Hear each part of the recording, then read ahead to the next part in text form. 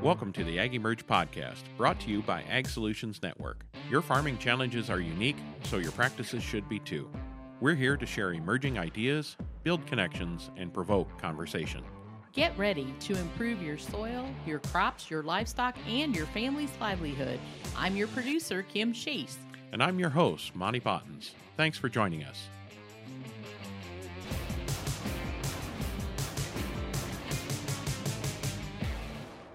Welcome to the podcast. Before we get started with this episode, we wanted to make sure that you've heard about the Ag Emerge Summer Summit. You're invited to join us August 4th and 5th for a 2-day field event where you'll experience soil health and regenerative agriculture in action on the Bottens family farm in Cambridge, Illinois. In addition to learning from Monty, you'll hear from experts in their field, including Dr. Joel Groover and Megan Filbert, along with some thought-provoking and motivational stories shared by farmer and mentor Cameron Mills and retired mixed martial artist and UFC Hall of Famer Pat Miletich. We'll cover a lot of ground, from the basics of cover cropping to the wild side of livestock integration. So come enjoy a chance to think outside the box and get your questions answered as we share years of experience in a full transparency farm tour. Oh, and we won't let you go hungry. All meals during the event are included with registration, and we'll also keep you entertained as you'll have a unique opportunity to spend a fun evening in the pasture with dinner and live music at the 4th annual Concert with the Cows. This is an event you won't want to miss. For more information and to get registered, head on over to our website at www.asn.farm. And now, on to our show. Thanks for joining us. Today we welcome Erin Martin, founder of Conscious Aging Solutions, connecting others with preventative and conscious approaches to longevity.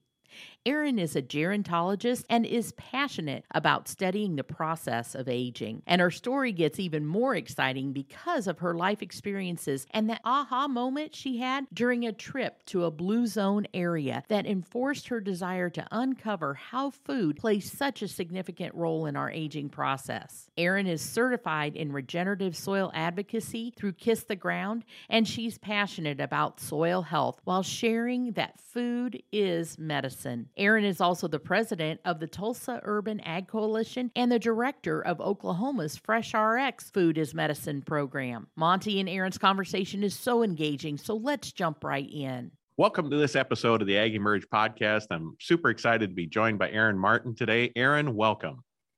Thank you so much for having me.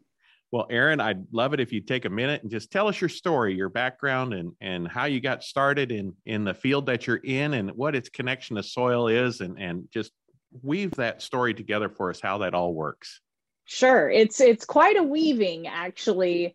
And it started when I was a teenager, and I had a first job at a retirement community for 55 and older. And you're probably thinking, well, how does that connect to soil health? Well, I will show you exactly. When I was 15, I fell deeply in love with older adults. I loved the wisdom that they had, that they wanted to share, and all these incredible stories. I loved the authenticity of older people and how they would say whatever they wanted to say. They didn't really have a filter, and they really had this childlike a sense and nature and energy about them. And that's really all I knew at that age. At 15, I just loved hugging up on older people. And I started working in the kitchen, and I served breakfast, lunch, and dinner. And I also was a dishwasher server, and I could make $7.25 an hour, which was like a lot of money for a 15-year-old. And I loved it so much. It was the only job that I ever remembered being excited to go to work every single day. And I thought, for so many people that hate their jobs in the world, I should probably go with that. And I was looking for a master's program after getting a business management degree. I thought I wanted to be a lawyer because I wanted to be an advocate, but I realized very quickly that being a lawyer is a small percentage of advocacy and a lot of other paperwork. And so I decided to pursue a master's degree, and I wanted to do something with older adults, but I didn't know what. And I had moved actually back to California. I grew up in Tulsa, Oklahoma, and I was looking for a higher degree, and I just couldn't really find anything that specific. And I was talking to my dad and I said, yeah, I've toured these schools and it's just like, not very specific. I don't really want to work in hospitals and I don't really want to do this and that. And he said, well, Erin, why don't you do gerontology?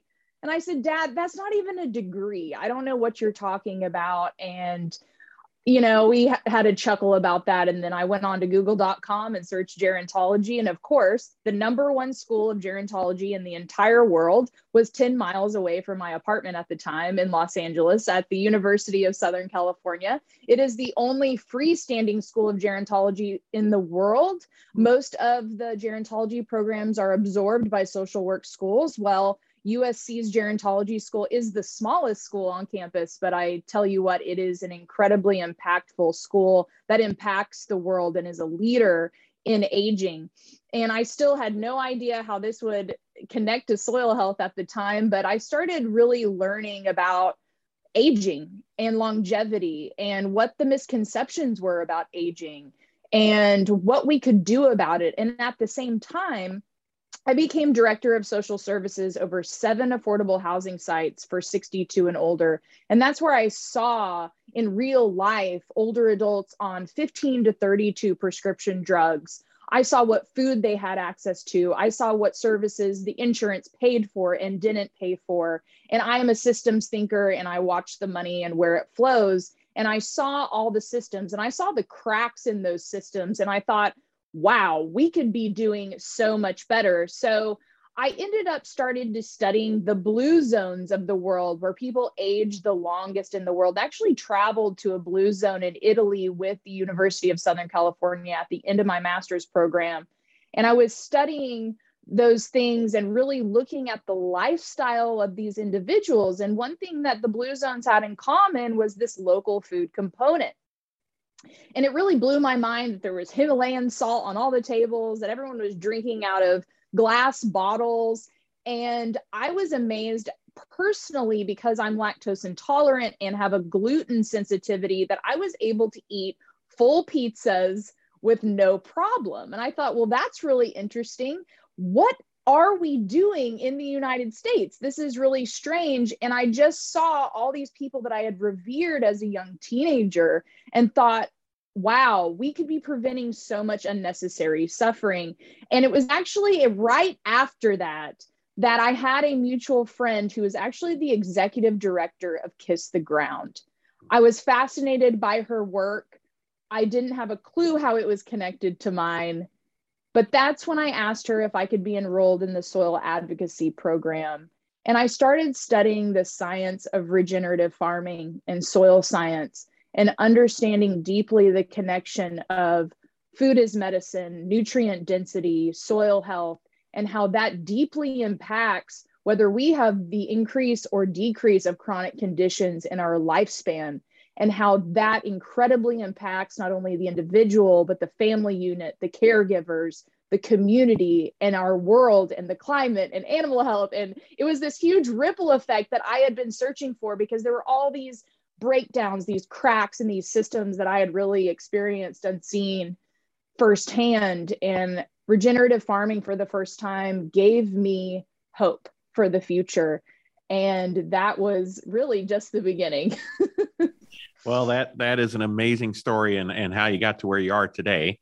And kudos to your dad who recommended gerontology to you, because I don't even think most people know what gerontology is. So, yeah, and the fact that you happen to be at USC there in the close to the one and only individual college of gerontology, that's pretty amazing. And yeah. People don't understand, and oftentimes it's good to explain that people think that gerontologists are doctors. I get that a lot.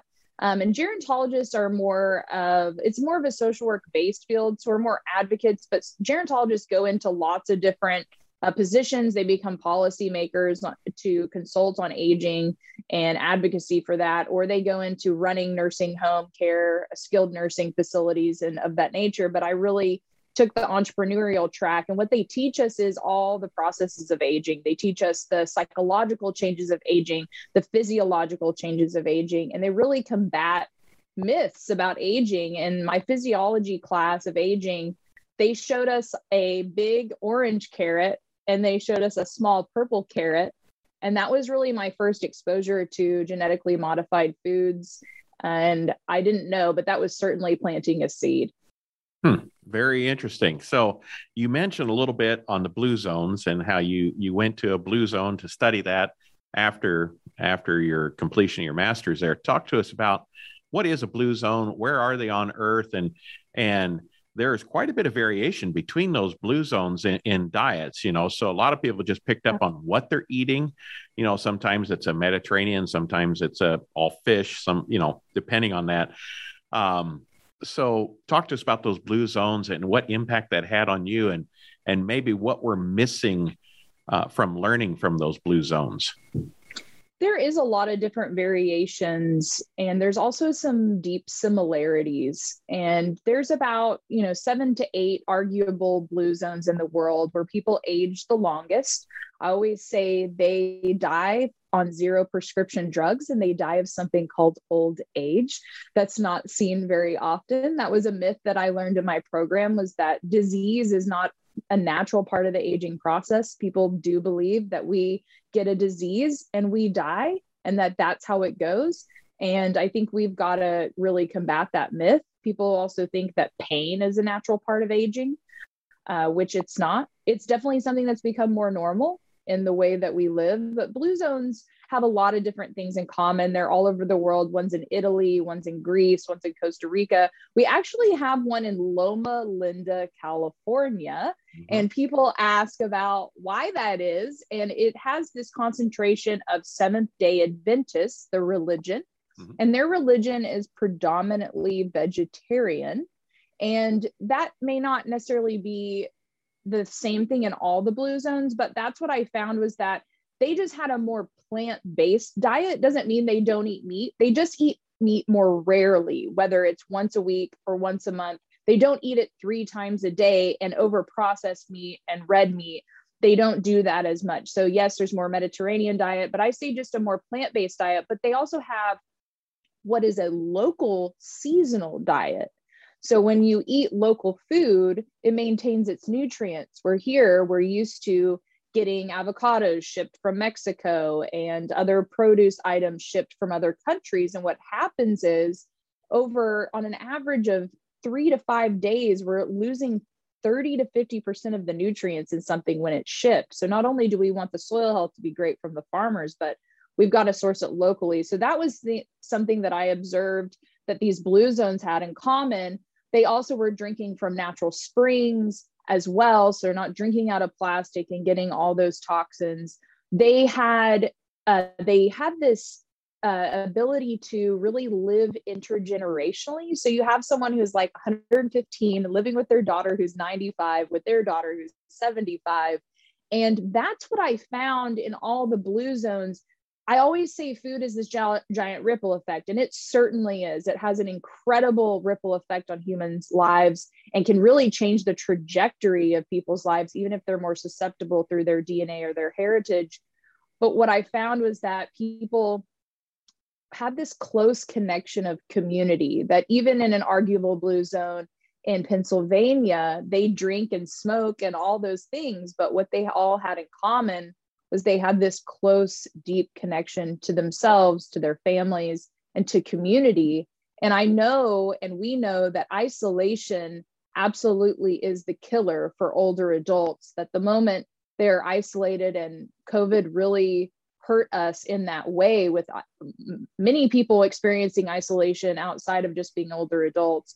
And that is what really depletes us. It's beyond healthy food, beyond healthy drinking water, is this energetic, spiritual, deep connection to each other. And we are not made to be alone. Of course, we want to be independent to some degree, but even plants, they've done studies that if humans are around those plants and there's positive energy around those plants, they actually would excrete more nutrients, and specific nutrients, to help those individuals specifically. So I think that there's something that science is a great tool, and then there's things beyond it that we don't necessarily measure, that I think the blue zones really show. And that was incredibly exciting for me, not only to have that information to empower my own clients, but to empower myself. And at the same time, it's beautiful to watch your business evolve, but also to reflect that back to yourself. And so I made those changes. I was a daily meat eater. I would eat eggs and bacon every single morning. I had high blood pressure, high cholesterol, lots of bouts of depression and anxiety. And it was through changing my diet that I was able to even get to a place where I was conscious enough to start diving deeper into emotional trauma and healing myself. And it was really the food that gave me the platform to start really diving in, because if you don't have the nutrients you need and you're constantly starving, or you're constantly not having access to good food, and you're running on 50% capacity of vitamins and minerals, you're not even going to be able to be to the point to think, okay, how do I go deeper emotionally or do these higher end kind of work? And that revolutionized my own life. I was able to come off of all my prescription drugs I was on and get healthier, lose weight in a healthy way and a sustainable way, and be able to really be an example for the work that I'm promoting. Because I think that's so important. That why would you trust me? Why would you trust me if I'm saying all these things, but I'm not doing them myself? And so I do eat local food. I do eat from regenerative farmers. And I take a lot of pride in doing that, and in the integrity of that work.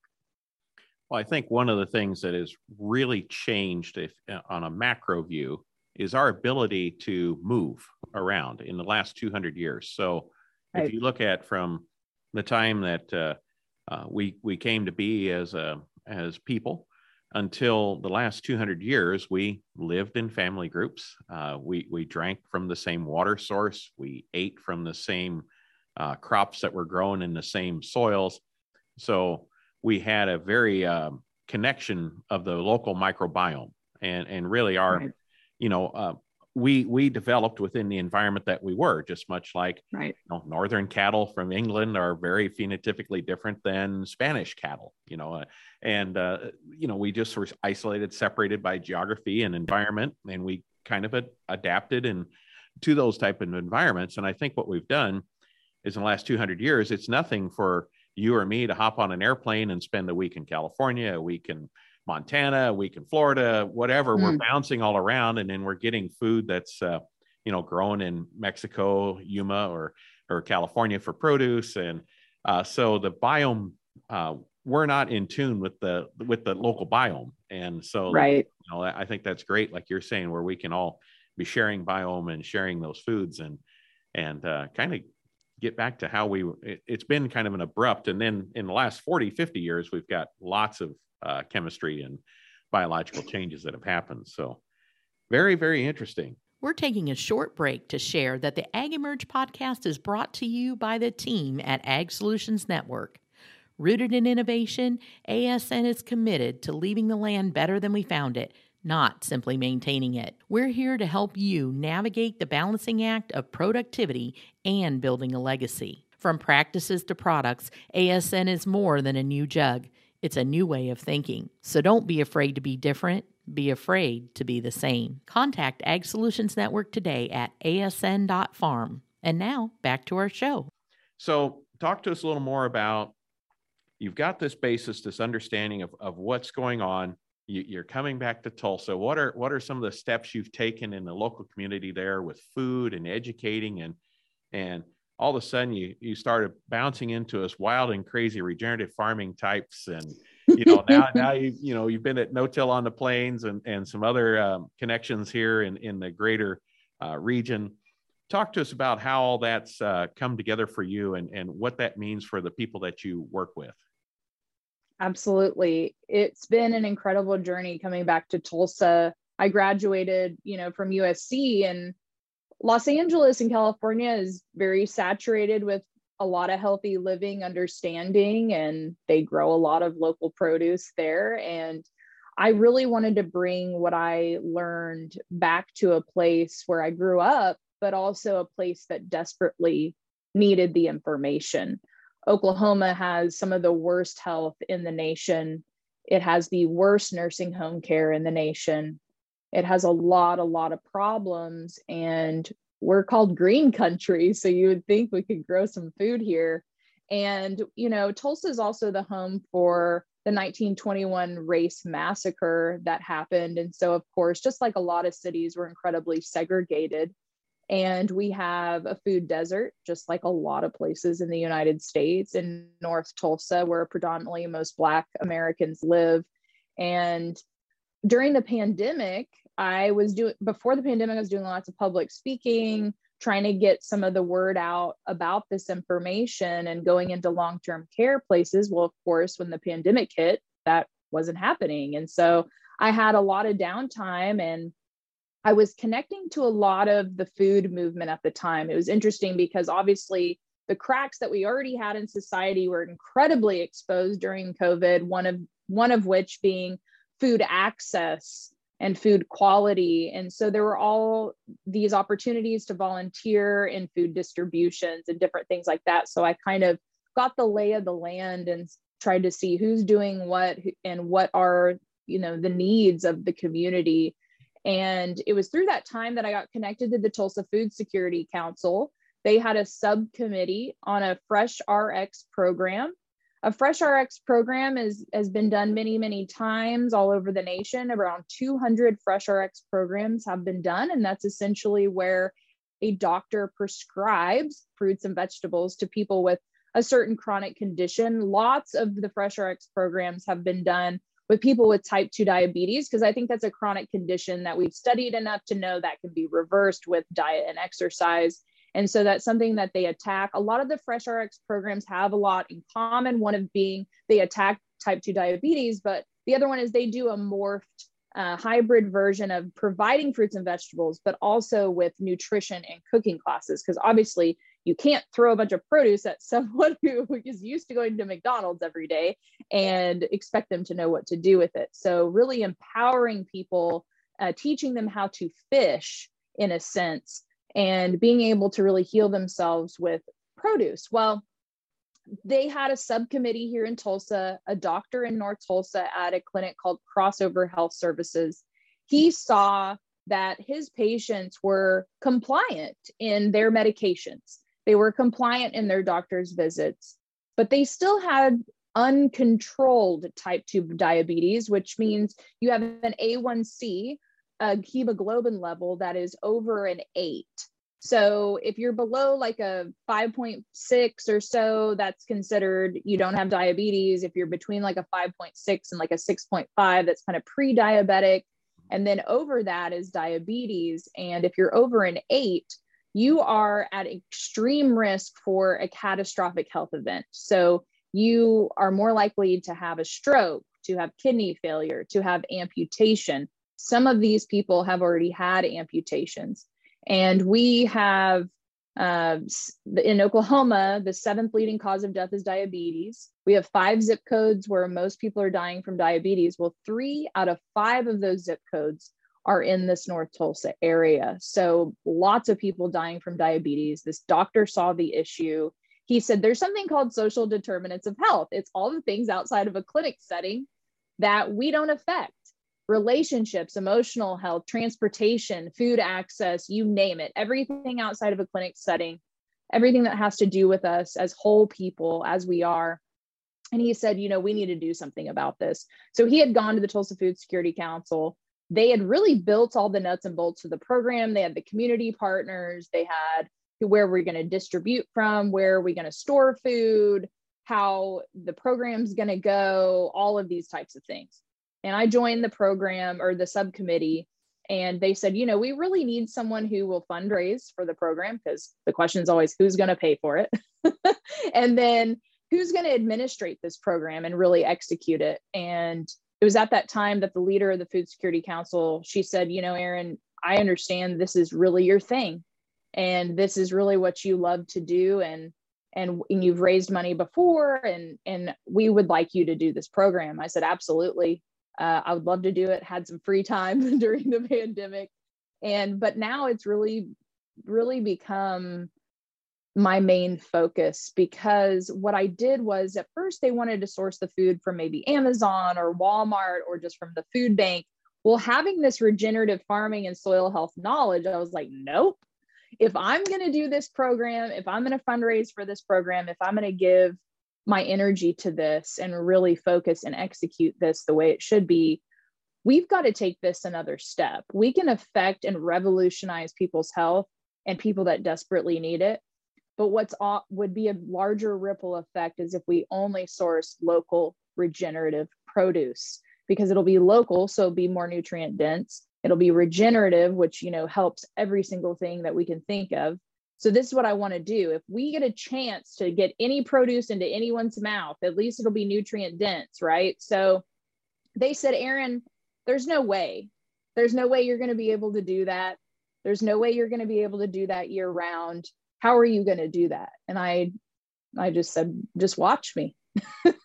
And I have determination, and I also don't say things that I'm not going to execute on. And I was determined, and we certainly turned over stones to find these local urban regenerative farmers. And we were able to fundraise to feed 50 people from this clinic for an entire year. Every 2 weeks, they get a local produce box or bag full of produce. They also get a nutrition class and a cooking class once a month. And we are actually 11 months into that first 12-month program. And we have seen some incredible results. Not only have we built a cohort of about 20 local farmers who provide to this in Tulsa. We have had to go outside of Tulsa, and there are some challenges, which I'm happy to talk about. We've built some in Oklahoma City, and then in kind of the tri-state area, Arkansas, Missouri, but very close within the borders. So it's still very close. Our farmers usually harvest on Monday or Tuesday. We get the food Tuesday, and it's distributed Wednesday. So it's a really fast turnaround. Nutrients should be maintained for the most part. And we have had incredible results. We've had 37 out of 50 people have a reduction in their A1C level. And these studies have been done before. They estimate that if you can reduce someone's A1C by 1 to 2% and take them from uncontrolled diabetes to controlled, you're actually saving the healthcare system $16,000 to $24,000 per person per year. And out of those 37 people, the average reduction in only 6 months was 1.98%, which means we've saved the healthcare industry $750,000 per year. If they maintain this, of course, just with 50 people and $150,000. We raised, our budget was 150. We raised 185. We had to buy iPads for everyone because we couldn't do in-person cooking classes at the time. So we bought 50 iPads. And we were able to do this. And we have some incredible success stories.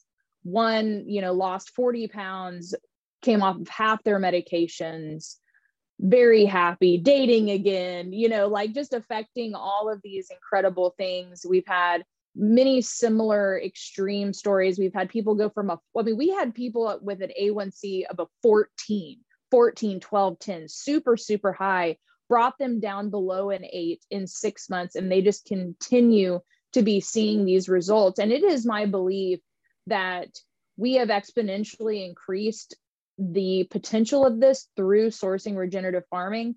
And we've also I teamed up with Jimmy Emmons, and we have assisted 4 of our farmers to get funded by the NRCS for hoop houses, where they were all, it was strange. They all were not approved before, but after a few meetings with us, they were magically all approved.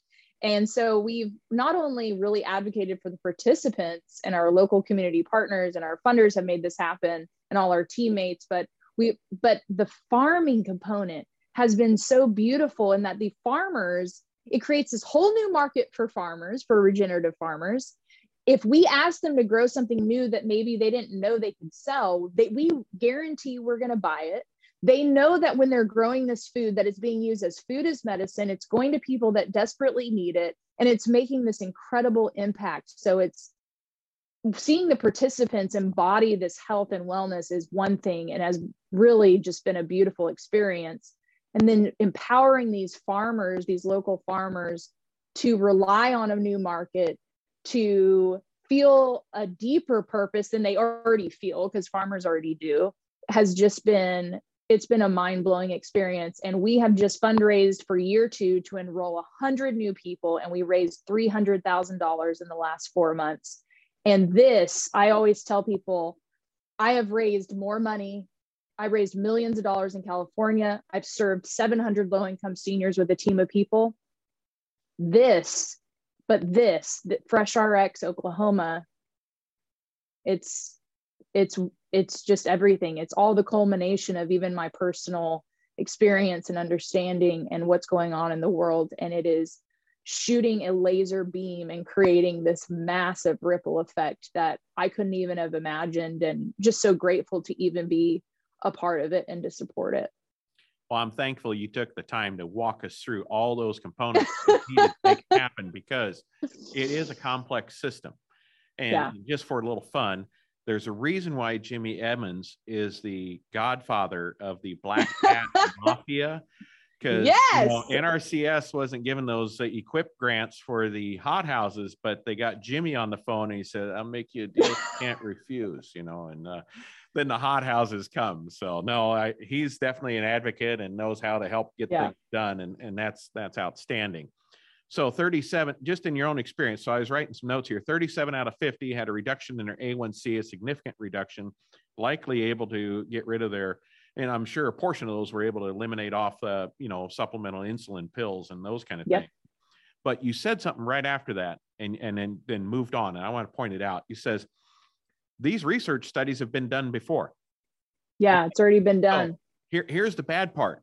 It's been done before. You did it. It happened again. Okay. Why? Why is this not just standard protocol, especially with those dollars you were talking, saving $16,000 to the healthcare system per person per year? Your total program with 50 people looking at saving, you said, I think $700,000 or something. Why don't they just give half of it to you, and you'll go ahead and feed the rest of Tulsa, and we can keep on going. But I mean, how do we make this happen, Erin? How do we get the doctors, the nurses, the dietitians, the nutritionists, all of the medical blob, if you will, to pay attention to this and tune into regenerative farming? So I'm going to take us 2 directions. One is, how do we get the healthcare community plugged in to do it? Step 1. Step 2 is, how do we get the agriculturalists, so the farmers, agribusiness, distribution, plugged into it? So we've got huge silos on one side and huge silos on the other side. What's the vision of making these happen? So fire away, whichever one you want to take a look at first. I'll bring it all together for you. It's I was asked at the very beginning of this, some of the funders, they said, well, Erin, why aren't you choosing to do like a 3-year pilot instead of a 1-year pilot? I said, to be frank with you, we don't need to be doing any pilots. This has been done before. It's been proven. This needs to be a permanent part of our healthcare industry. How many times do we have to relearn something, right? I know. Quit doing a study for the sake of doing a study.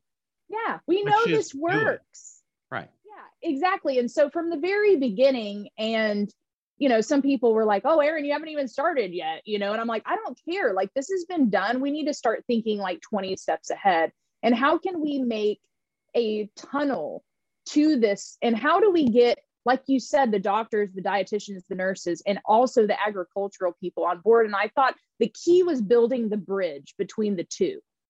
And that's what I said at No Till on the Plains. I said, just the fact that you have a gerontologist speaking at an agricultural conference, we're getting somewhere, And, I was like, kudos to you guys for doing that. And that public health needs to be having more agricultural speakers, because public health is agriculture. And until that's really seen, then we're not going to get anywhere. And my whole deal is, there are billions of dollars put in R&D for prescription drugs.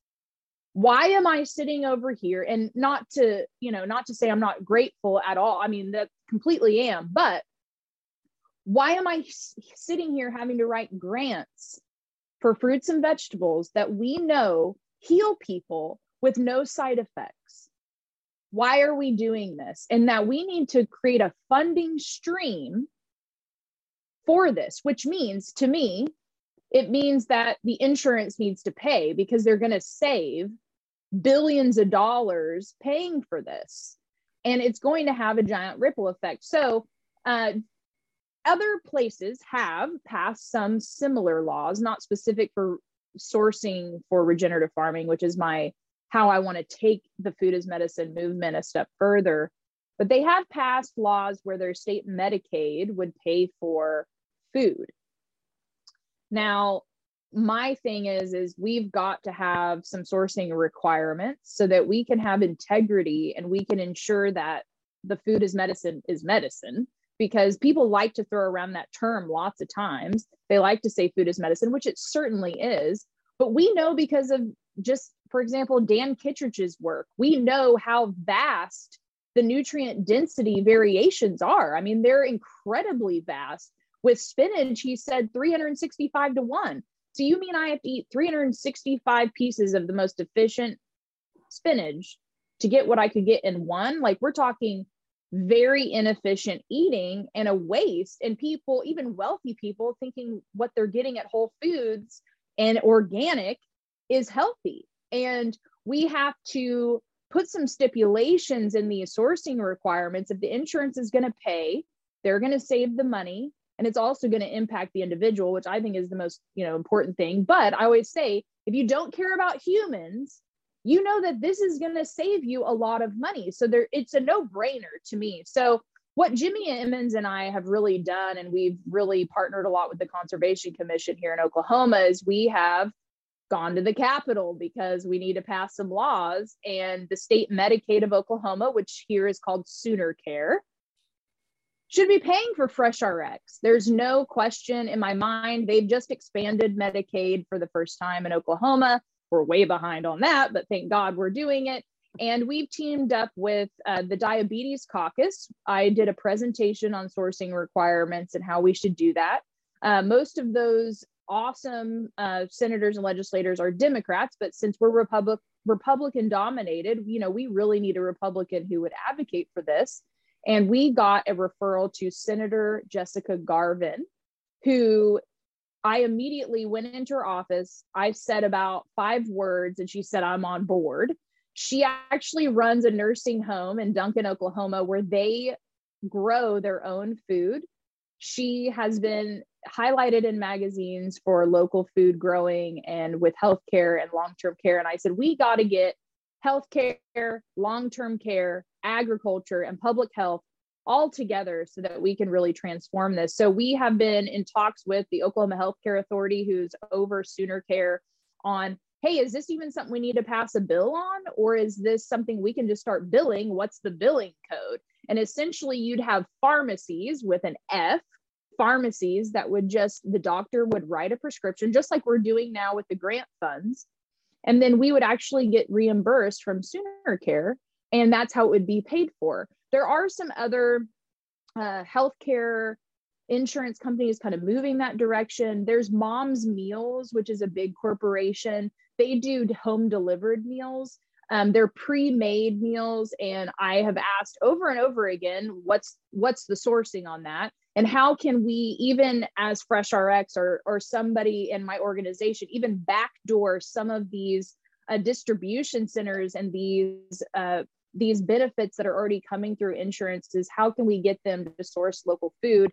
And would love to have more conversations on that, because that is what is really, to me, going to exponentially create all these healthcare outcomes that we're looking for, which would not only, benefit the individual, save us all this money. I spoke at the Kansas Governor's Public Health Conference. So we're now in talks with the public health secretary there in Kansas. We have lawyers from Mississippi who've been reaching out to us. They're wanting to pass similar bills, and it kind of depends on the state. And then there's also federal conversations on food as medicine. It's really, really excited me. The last one they had like, I think this was their 7th conversation at the DC level.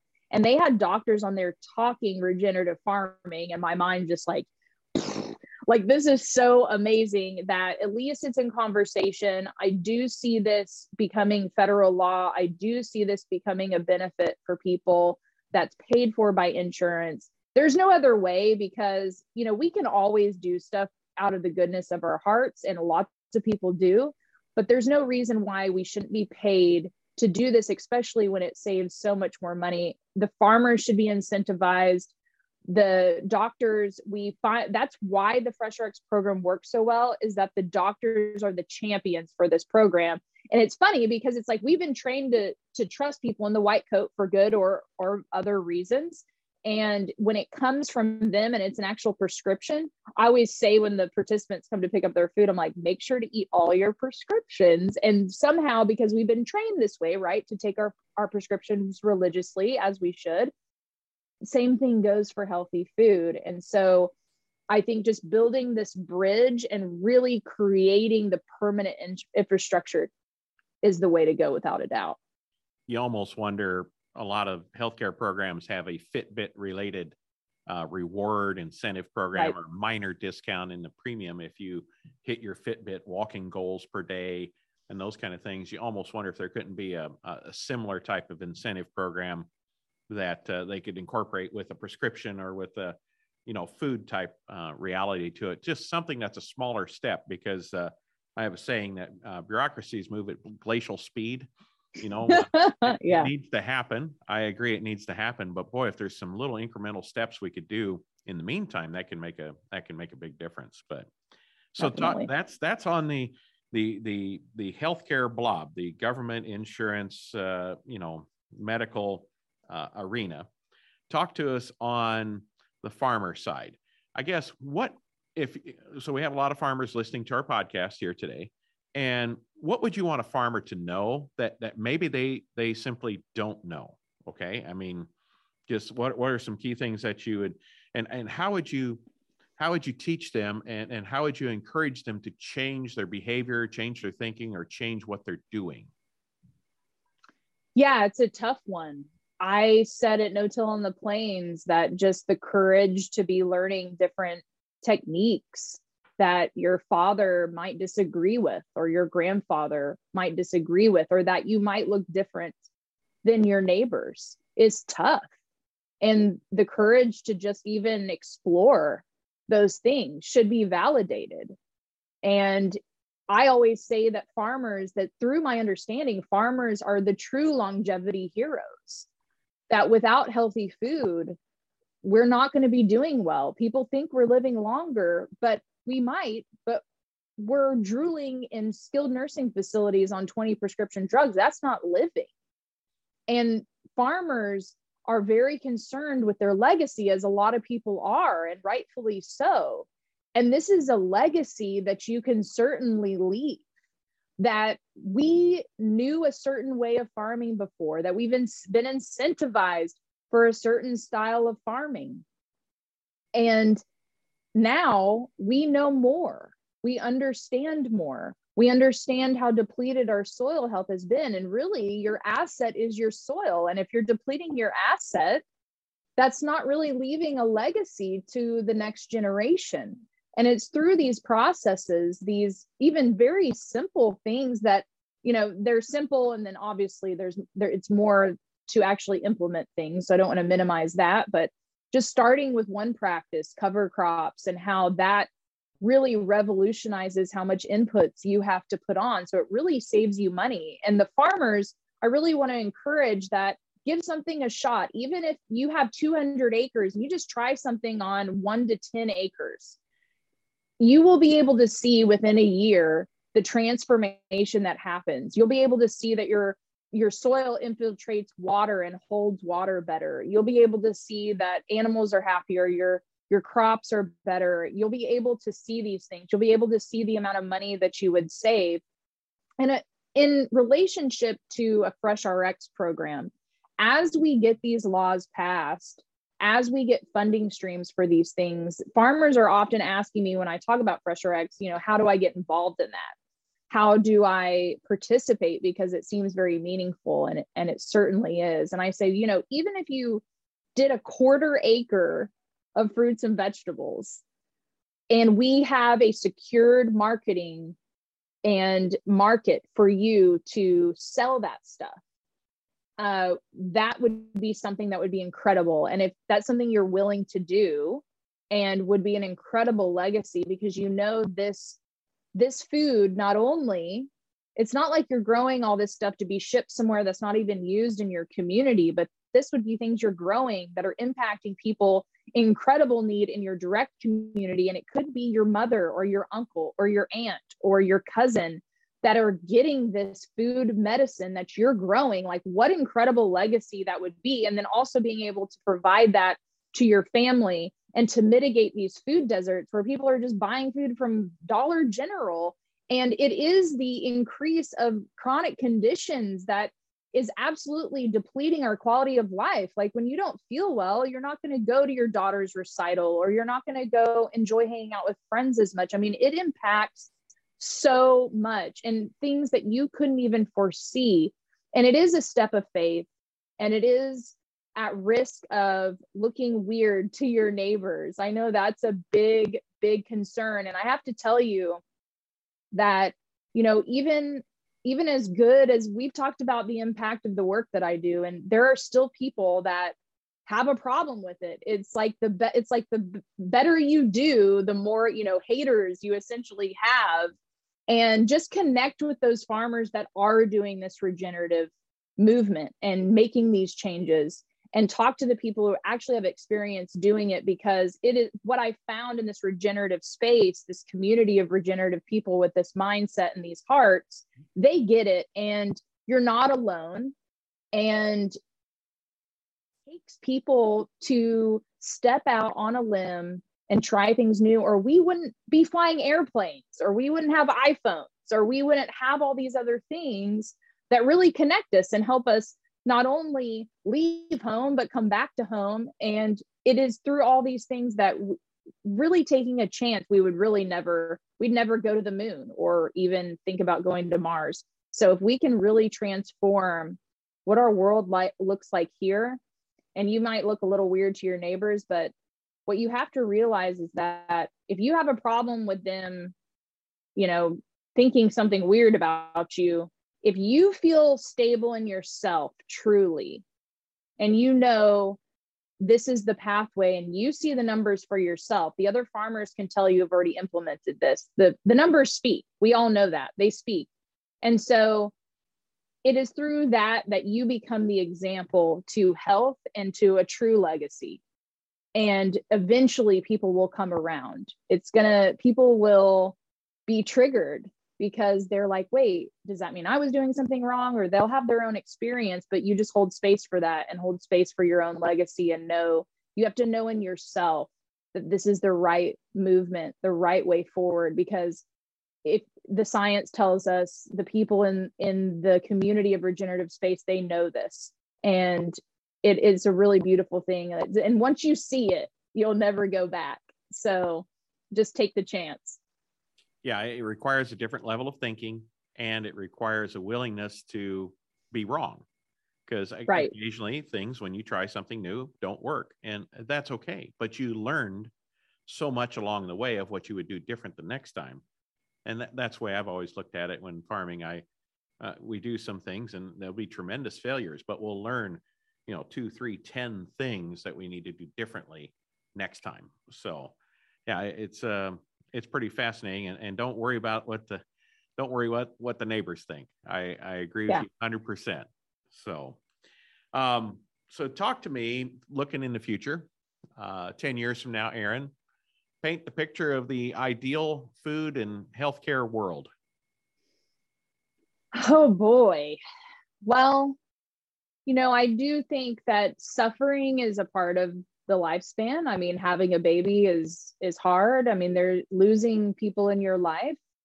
People will die. We don't live forever. There is certain necessary suffering, and through some of those failures or losses, we really have the opportunity to grow and to develop, and that's really just the way that the world is. But we have the potential to really reduce a lot of unnecessary suffering.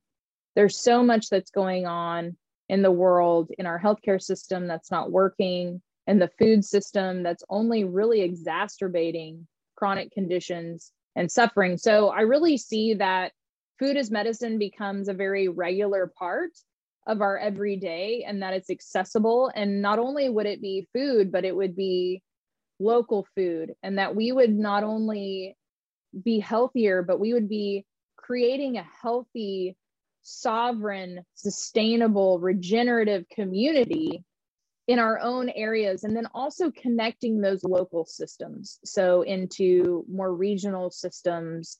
And we really create that for ourselves, that we don't wait for the government to decide to do it, and that we can mobilize and impact our direct community, but then also connect with other communities and create models that other communities can do that. And I really see the healthcare industry and the long-term care industry and agricultural industry really combining efforts and really flooding each other's veins, and really continuing to plant these seeds and watching the mycelium connections and all these different entities really start to connect, and that we come out of really working in our silos and just ignoring other things and really infiltrating each other for the best life that we can have while we're here. We might as well. And I think it's the healing of ourselves through this food process that will help us even be more conscious about even other issues that we may need to attack. It goes into mental health. It goes into so many other things that people don't even take at first glance. So I think that in 5 years, we're going to have this be a reimbursable federally, that people who provide food through food distribution will be more conscious that, you know, even in 2 weeks, I'm having a meeting with the food bank. They want to source local food. I'm like, okay, I've been waiting for that. Thank you. We need to, like, all these places that distribute food, like mass produced food, I think we're going to slowly start seeing less of that and more direct connections of individuals to their local farms. Farmers will become pharmacists, and individuals will become self-healers. And that's where we see communities absolutely thrive in ways that we haven't seen in a long, long time.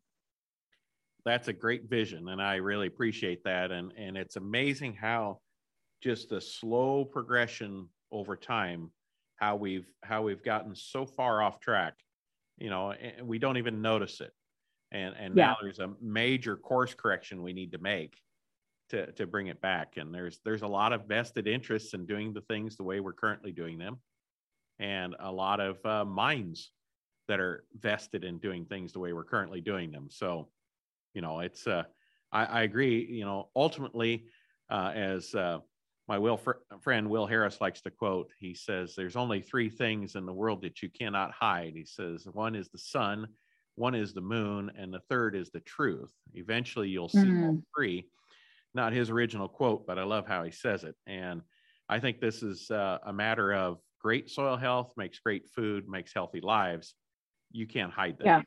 Yeah. You know, eventually it will come to light. And I really appreciate everything that you're doing to make that possible, Erin. Tulsa could be the shining example for the rest of the country to follow, and that's pretty exciting. So if folks want to connect with you, website, social media, what are some of the best ways to connect with you and follow along with what you're doing and how you're changing lives for the better? Absolutely. You can find me on any social media platform. You're just everywhere. Oh, I'm everywhere. Yeah. YouTube, awesome. Conscious Aging Solutions is my organization. Of course, FreshRx has its own, freshrxok.org, FreshRx Oklahoma on both Facebook and Instagram, Conscious Aging Solutions, both on Facebook and Instagram, consciousagingsolutions.com. All my podcasts and YouTube videos are on the YouTube, and also on a page called Podcasts on my website. You can absolutely connect with me via email from those platforms. Emails are on there, phone numbers on there. Please reach out. Let's connect. And I'm just super excited. I think that I love that quote you just shared. Also, I think people want a silver bullet. They want a magic pill that's going to fix this. And what I say is nothing is going to replace the wisdom of tens of thousands, 100,000. I mean, so many more years than we even know. No one's going to replace the wisdom of the soil and the microbiome of that reflects in our own bellies. It's not going to be recreated in a lab. there's not a short fix. This is the way we've got to move. We've overcomplicated. Let's move back to simple, and let's reconnect with ourselves and the earth, because there's nothing that replaces it. It was given to us, and it's here for us to be stewards of. That is an excellent point.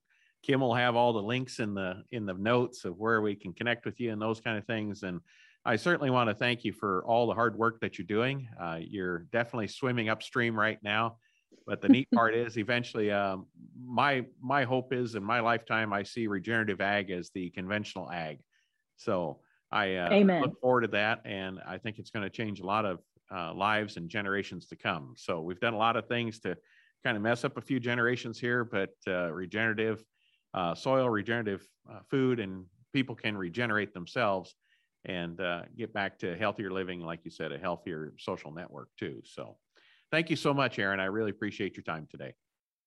Thank you all so much. Really appreciate it.